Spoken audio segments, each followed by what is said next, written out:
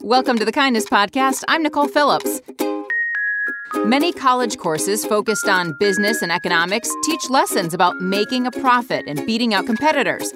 But in Dr. Julie Paxton's Economics of Altruism class at Ohio University, she teaches students about the incentives of generosity, and the class gives back to local nonprofits. Our guests include Dr. Paxton and two of her students, Alex Wainwright and Alex Armstrong.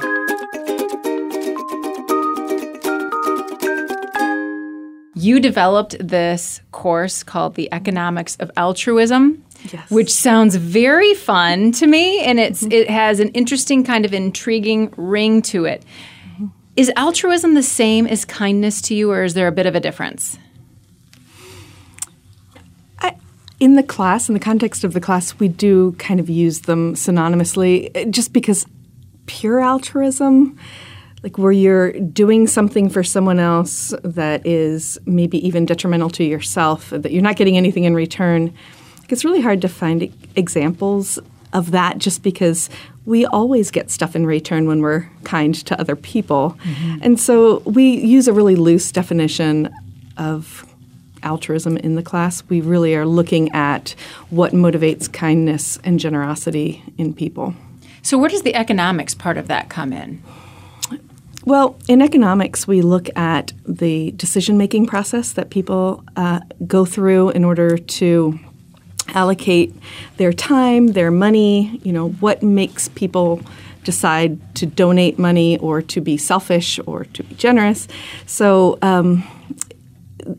it really squarely fits within economics, in that if we think of decision-making and the decision to be kind to someone, to be generous, is ultimately a decision to use your scarce resources, time, money, to help somebody else. So economics is a behavioral science, and so it makes sense that we would look at both kindness as well as greed, right? Mm-hmm. We sometimes identify more economics with greed, but really it's just the corollary to greed is kindness and generosity. It's interesting that would find a place inside a college classroom, mm-hmm. that would be something that we would study and look at, and I think that's very mm-hmm. special. Mm-hmm.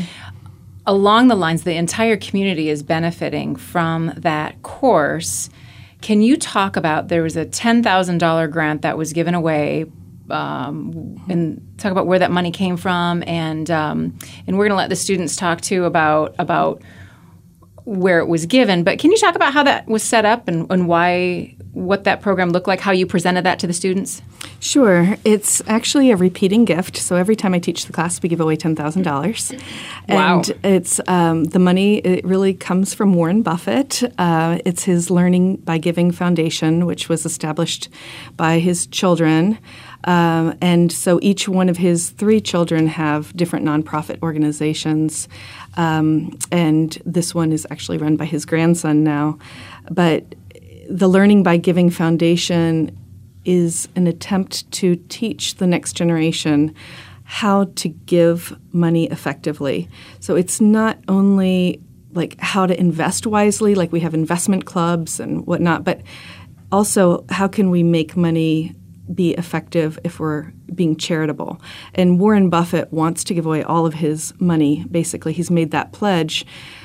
If you're going to give money away, how do you do it the most effectively? So the Learning by Giving Foundation is really an interesting idea, because it's not only allowing Warren Buffett to give away his vast resources, but it's teaching the next generation how to do that effectively. So in the class, we look at things like the relevance of the nonprofit, the impact, the sustainability, the excellence in management, and they have to think about all those things, and they are literally giving away Warren Buffett's money, and they have to think about it very carefully. And now, even after – this was a 7-year contract with the Learning by Giving Foundation, and even after that it comes to a close, Ohio University has pledged to continue that $10,000, so it's part of an endowment that now, as long as we teach that class, that the students will always be able to give away that $10,000.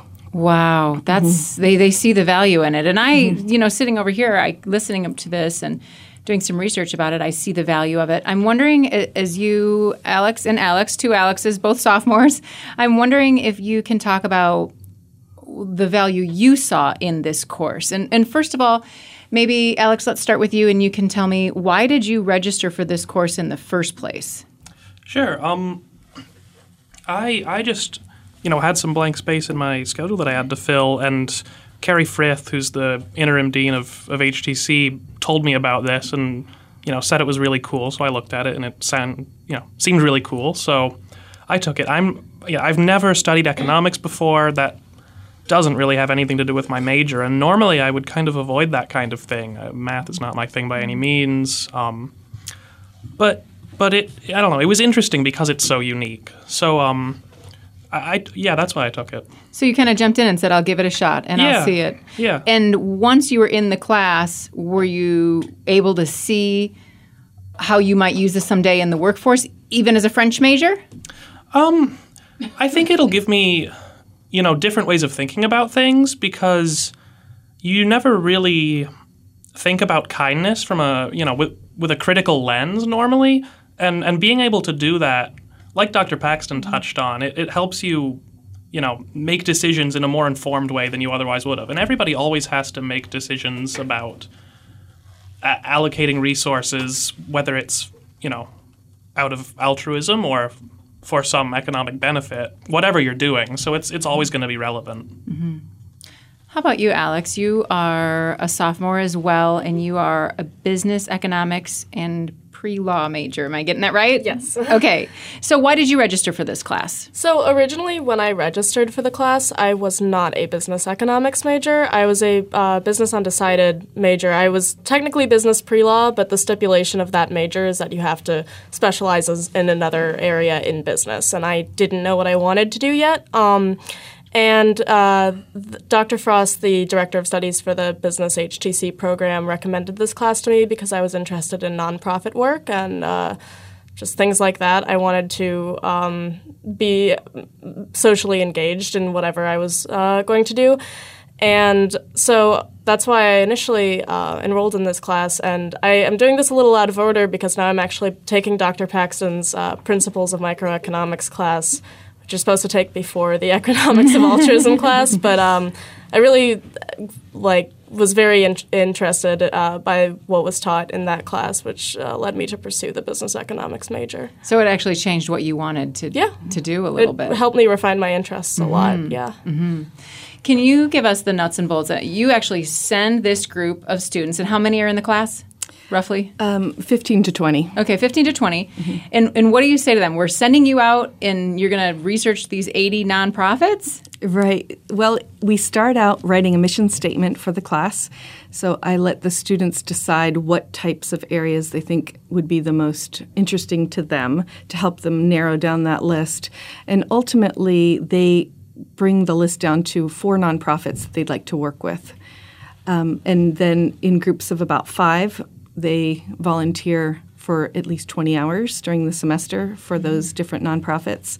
And then they write some critical assessments of the nonprofits looking at the sustainability or management or different facets that we talk about in class. And at the end of that, they bring it back to the class, and we look at the class mission statement and we think about which of those 4 organizations best kind of fits the mission statement of what they had intended. Honestly, if you're selected as one of those 4, they've already done a big screen. So I mean, it's not as if there's winners or losers. It's more just looking at which of those nonprofits seems to best fit with the mission that the class set out. And do you feel that each group of 4 or 5, do they all back the same horse the whole way through? Like, if this is the one that they have done their internship with, is this the one that they come saying, you guys, we have got to give the $10,000 to this? Or do they sometimes, are they able to see, no, I think that this one might be more beneficial this time around? Right. I've taught the class 3 times now, and I've seen it both ways where people are really, really passionate about their own. But I've also had just on a rare occasion, I've had students say, we don't think this is the right fit for our class. So they advocate against the one that they worked with. But the most common is for the students to advocate for the one that they worked with. Although for the voting, we don't allow the students to vote for the one that they worked with. So they have to listen to the other presentations, and they have to vote for one of the other nonprofits. Okay. And that's helpful to eliminate that bias that everyone would have that I'm working for the greatest one, which is natural. For Alex, what was the most difficult part of this class? Was it the presenting? Was it the finding the time for the volunteer hours? Was it part of that internship? What about the class was difficult for you? Well, I have to be honest, probably the most difficult part for me was finding the time to complete the service learning component. I absolutely loved working with the organization that I worked with.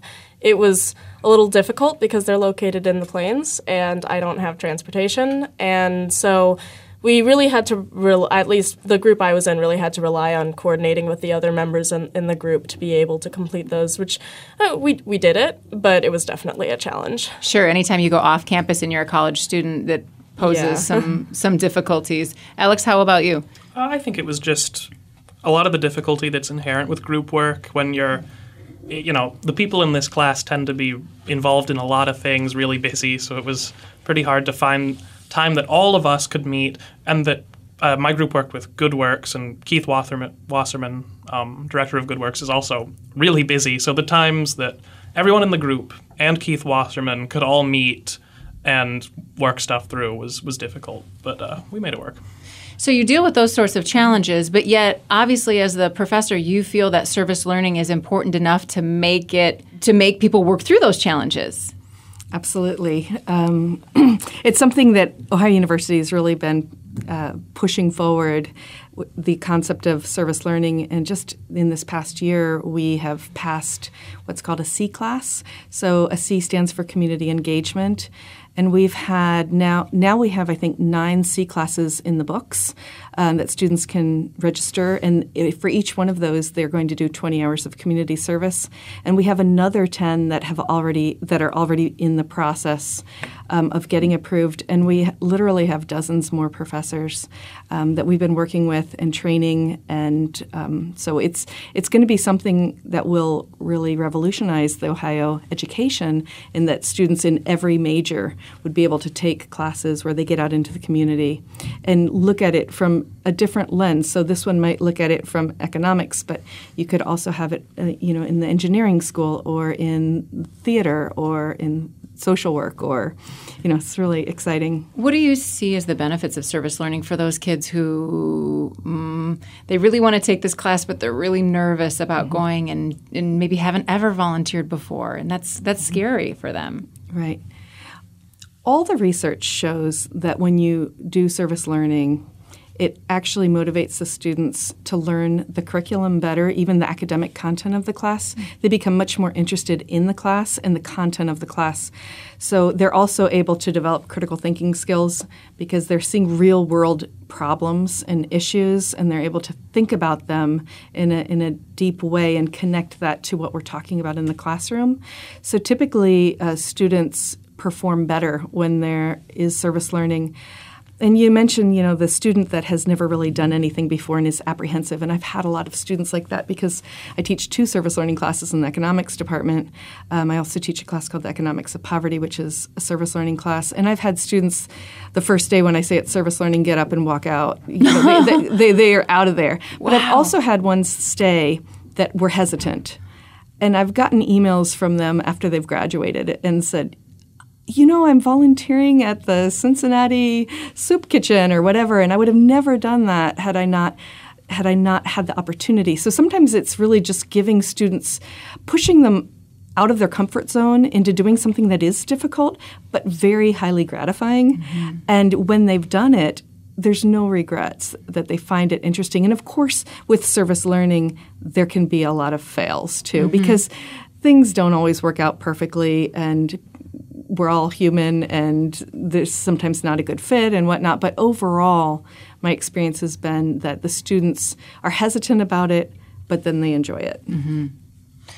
How about for the two of you? Did you do a lot of service, a lot of volunteering, a lot of kindness in your communities before you came to college, or was this kind of a new breakthrough for you? I had volunteered before, but never in the area that I volunteered in. Good Works is an organization that runs a huge variety of programs that are related to alleviating rural poverty and homelessness in the Athens area.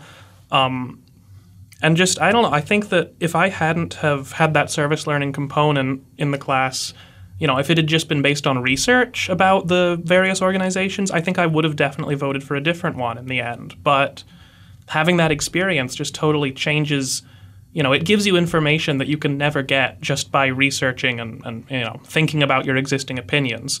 So I think that's really the value of it. I did volunteer a lot before I came to college. I was actually pretty involved in the church and the Methodist Church specifically, which actually this class was a little different for me because I worked with Rural Action, which is an environmentalist organization, and it was amazing. It was an amazing experience. I just didn't know a lot about that topic going into it, whereas Good Works is actually a faith-based organization that I'm a lot more used to volunteering in that capacity. And so it was definitely a new experience that I valued a lot because it is different working with organizations that have different missions. And I was much more knowledgeable about the environmental side of things beforehand. So fun! I love that you did. You do that on purpose? I do. I do it on purpose. I don't want them to pick the organization that they want. I randomly assign them to organizations so that they don't bring that bias. Maybe somebody's already worked with Good Works, and so then they really want it to win the money. But then putting them in a completely different group and then not allowing them to vote for their group, it's just an interesting aspect. But I wanted to follow up on what you were saying, Alex. Just this generation of college students is so amazing because they have a lot of volunteer experience. They're very socially minded, and they're eager to be proactive with all sorts of different social issues. So the service learning fits in very well to the mindset of this particular generation of college students. So there's the want to go out and to help people, and then there's the knowledge behind what you're doing to make it really effective. And I know you've talked about power imbalances sometimes making it difficult to help someone. And I'm wondering, I've heard of power imbalances in, dating relationships and things like that, socially like that. But what does that mean as far as helping goes? That's been one of the most interesting findings of the class for me personally, as we've done a lot of different types of experiments thinking through that decision-making process of why is somebody kind, or why does somebody choose to make a decision to help or share with someone else. And as it turns out, people are quite complex and they respond to different incentives and whatnot. But the power imbalance is important because sometimes it limits our ability to be kind. If there are certain social constructs that make it really difficult to just reach out and be kind to someone. Like maybe you see somebody in a grocery store that's checking out and they're putting back items. They're not sure. They obviously are not able to pay for all of them. If you reach out and say, let me pay for those, you may or may not offend that person. It might embarrass them, or so there's sometimes difficult to know when to be kind to someone. And in the class, I give them a whole number of experiments to go do random acts of kindness. And sometimes they take credit for the kindness. Sometimes they don't. Sometimes it's anonymous. And it's really interesting to see what they come up with. And what's strange, I guess, and kind of insightful from the class is how difficult it is, how narrow our opportunities are to actually just do a random act of kindness that's socially acceptable. Like, you can pay for the person behind you. Mm-hmm. That's socially acceptable. You can pop a coin into a parking meter. But you can't just go up and give somebody money, or you can't, like, you know, when one of my students tried like sending like kind notes to strangers, but then, you know, just really felt like that creeped them out. Yeah, right. So okay. like, then when we see like need and there's a power imbalance, it could be perceived as like, oh, you feel sorry for me, or you, and so maybe it's not socially acceptable to reach out. And that's where our work with the nonprofits is really interesting, because I feel like the nonprofit sector solves a little bit of that power imbalance, because people working with a nonprofit are already voluntarily working with them. And it takes away a little bit of that edge of, here, let me help you. And that there are ways to help people face to face without that power imbalance. But if the power imbalance is really strong, it can be difficult to help somebody without maybe even offending them. Yeah. And I have found before that I have done things that initially do offend people there. And I'm trying to be kind. I'm just trying to, I just want to do this for fun or whatever. And I end up having to explain myself and say, listen, I try to do an act of kindness every day. And if you let me do this, then my act of kindness is done for the day. But if you say no, then I got to go find something else. And that kind of gives them the power to say, oh, yeah, I want to be helpful. Sure, you can buy my coffee. But I could see that when you add in that nonprofit, they know, yes, that it's a nice middleman a little bit, you know, in a way, because somebody comes to Good Works and they know they're coming to the Timothy House because they need shelter for the night, or they know that where they're at as far as that goes. Is that what you mean with the power imbalance? Yeah. If you're dividing between the have and the have not, it sometimes can be quite tricky to show that kindness in a way that is meaningful and kind of beneficial. So before I let you all go, I always love for people to share a favorite kindness story. Do any of the three of you have a favorite kindness story that just kind of pops into your mind? It could be something you have done for somebody else, or something someone has done for you that just mattered, where kindness just mattered. I have one. Yay. Okay, good. I was like, somebody's got to be brave. Yes. There are three of you. My favorite was we were at an Ohio State basketball game, and we were sitting up in the rafters, like high up in the rafters. And my son, Andy, was hoping to catch one of the T-shirts that they were sending up with the T-shirt guns. But, of course, we were so high up, there was no way. That they were going to make it that high into the stands. But every time the cheerleaders came out and started shooting him, he was jumping up and down and trying to get the T-shirt. And so this happened several times. And then by the end of the game, they did it one last time. And all of a sudden, a T-shirt dropped on his head from behind. Somebody had thrown him a T-shirt. Oh. And it was a child's size. And it said, Ohio State, and somebody had thrown him a T-shirt that they had caught or something. And when I turned to look around, nobody was like, they were doing it completely anonymously. Oh, how cool! I loved that. Yeah, that's really cool. Thank you, Dr. Paxton, for all you do to just make the community better. It's just really cool. I know you do a lot in this school and a lot out of the school as well. So thank you for that. And Alex, I am super happy to hear that you are going to be, the generation that continues serving people, because you have great hearts. Thank you for being here today. Thank you. Thank you.